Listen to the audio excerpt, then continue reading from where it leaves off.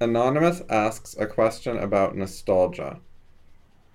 Have Rand, Saws, or any of the other big thinkers anything to say on nostalgia? I've never been much for it, but as I have faced a rough half a year on a couple of fronts, personal as well as business, I have developed a strong nostalgia for the 80s and 90s. I understand it means some sort of yearning for a better past. Do you have anything to say on why so many people get nostalgic when they grow up? Why, when, and how to not get stuck in it? I think it is bad because it can take away one's focus of today and the future. Is it because we are not happy with where we are today? So I agree that it's generally bad, but not entirely bad. It's good to be introspective and to think about your life and your past, and more so recent things. Like, you had a conversation yesterday. What could you have said differently so it would have turned out more to your liking? Uh, rethinking, replaying in your head that kind of conversation is a good thing. It's how you learn to do better next time. And considering things from further in your past is a similar kind of activity, but you should be doing less of it. Like the further back in time it goes, in general, then you should be giving it less thought. To the point where it's often zero thought unless it was particularly important. Like if it's more than a month old and it's not important, then you probably shouldn't be thinking about it anymore. Okay, and then another tangential comment about nostalgia is it helped sell a very bad book called Ready Player One. And in the podcast description, I will put a link to a very extensive review of that book, which I thought was a very high quality review. A lot of research and effort went into it. It's very long. And I thought it was good, the review. It was a lot of detailed analysis. And it's it's not from a philosopher. He's not an FI poster, so it's like a different kind of person, but still doing good work of the type of, and it's kind of the kind of thing that FI would like to do, like textual analysis, understanding the details. There's a lot of criticism. He catches the author in contradictions and plot holes and stuff. So that's nice. It's on a free speech forum where you can say naughty things that SJWs would not approve of. And so it's nice that good forums exist with good content. It's not a perfect forum by any means, but I'm happy it exists, and there's a decent amount of decent quality stuff there. Contrary to people's belief that if you're allowed to say mean things or mean words, then clearly everyone must be stupid and all their ideas must be wrong or whatever, People can be like rude to each other while actually making good points. And by contrast, you see a lot of discussions where people are being all polite to each other while making terrible points and no one's calling each other out on anything. Anyways, I'll link that. So back to nostalgia. I don't recall Rand or Saws saying anything in particular about it, or DD. But the thing I was saying about replaying conversations in your head, I'm pretty sure DD wrote an email praising that and talking about why it was good. I think that was like an old TCS email or something. I forgot where it was from. But I believe he did that. I think a lot of nostalgia is because people are bad at updating their preferences. So they form preferences like when they're teenagers or young adults, and then they just never change them a lot.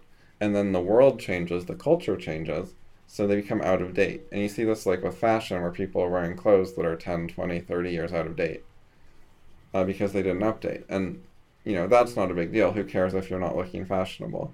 Like, unless you're trying to look fashionable, it's okay. But if your preferences for movies, TV shows, music, etc. get really out of date, then it's awkward because you have to find old stuff. You don't get to enjoy the new stuff. So that's why you get like nostalgic, or it's a reason. Because you're finding that there's all this new stuff being created that you don't like, but you remember liking this old stuff. So you want more of the old stuff that's like what you already like, because you're not appreciating the new stuff. To some extent that can be your fault because you're failing to learn what's good about the new stuff. You're not putting effort into understanding it. Your thinking is stagnant, so you're not seeing the value in the new things. But also sometimes there can be downward trends, and so the older stuff can actually be better. On average, worldwide, things are getting better, not worse, so things trend upwards on average. But for any particular area, like music or movies or something, it's totally possible for there to be downward trends for years or decades even. Especially for like certain aspects of them.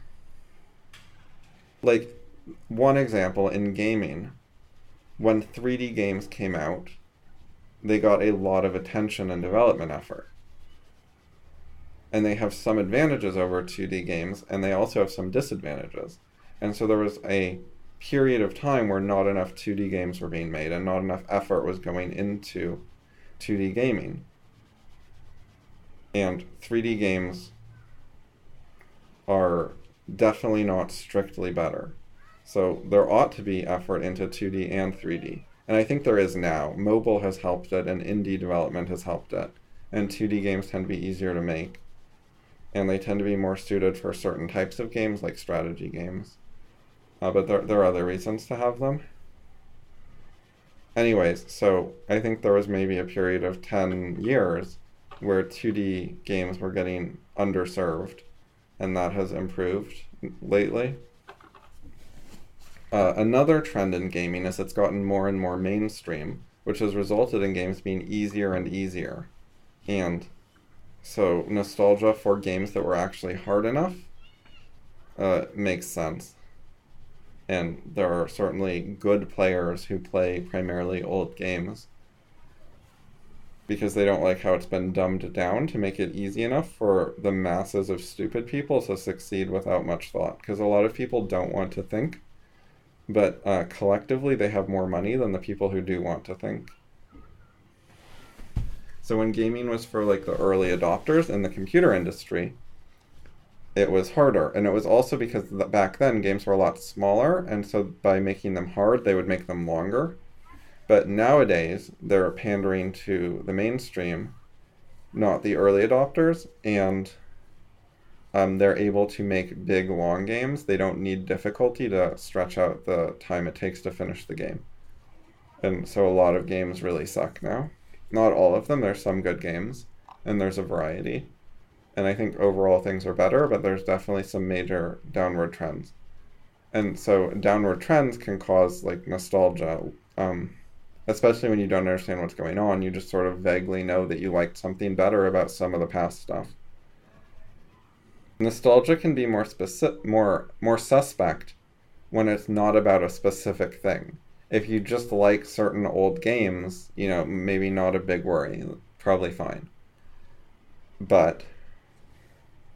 And the same if you like some specific old movies or music or something, or old clothes, probably not a big concern. But if it's just sort of generally remembering the past fondly and sort of wishing you were living in the past and not liking your current life in general, rather than just having specific complaints about specific products, then maybe you have more of a problem. Especially if you're unhappy now and you just wish you were in a better situation, or if you want a do-over on part of your life, if you regret some of your choices, so you fondly remember before you made those choices that you regret. Those kinds of things can be bad. You need to make your current life good and focus most of your thinking on your current situation, and living a life that you like and you're happy with and whatever, and solve your problems. You don't want to escape from your problems and ignore them. You want to actually solve them and do something about them.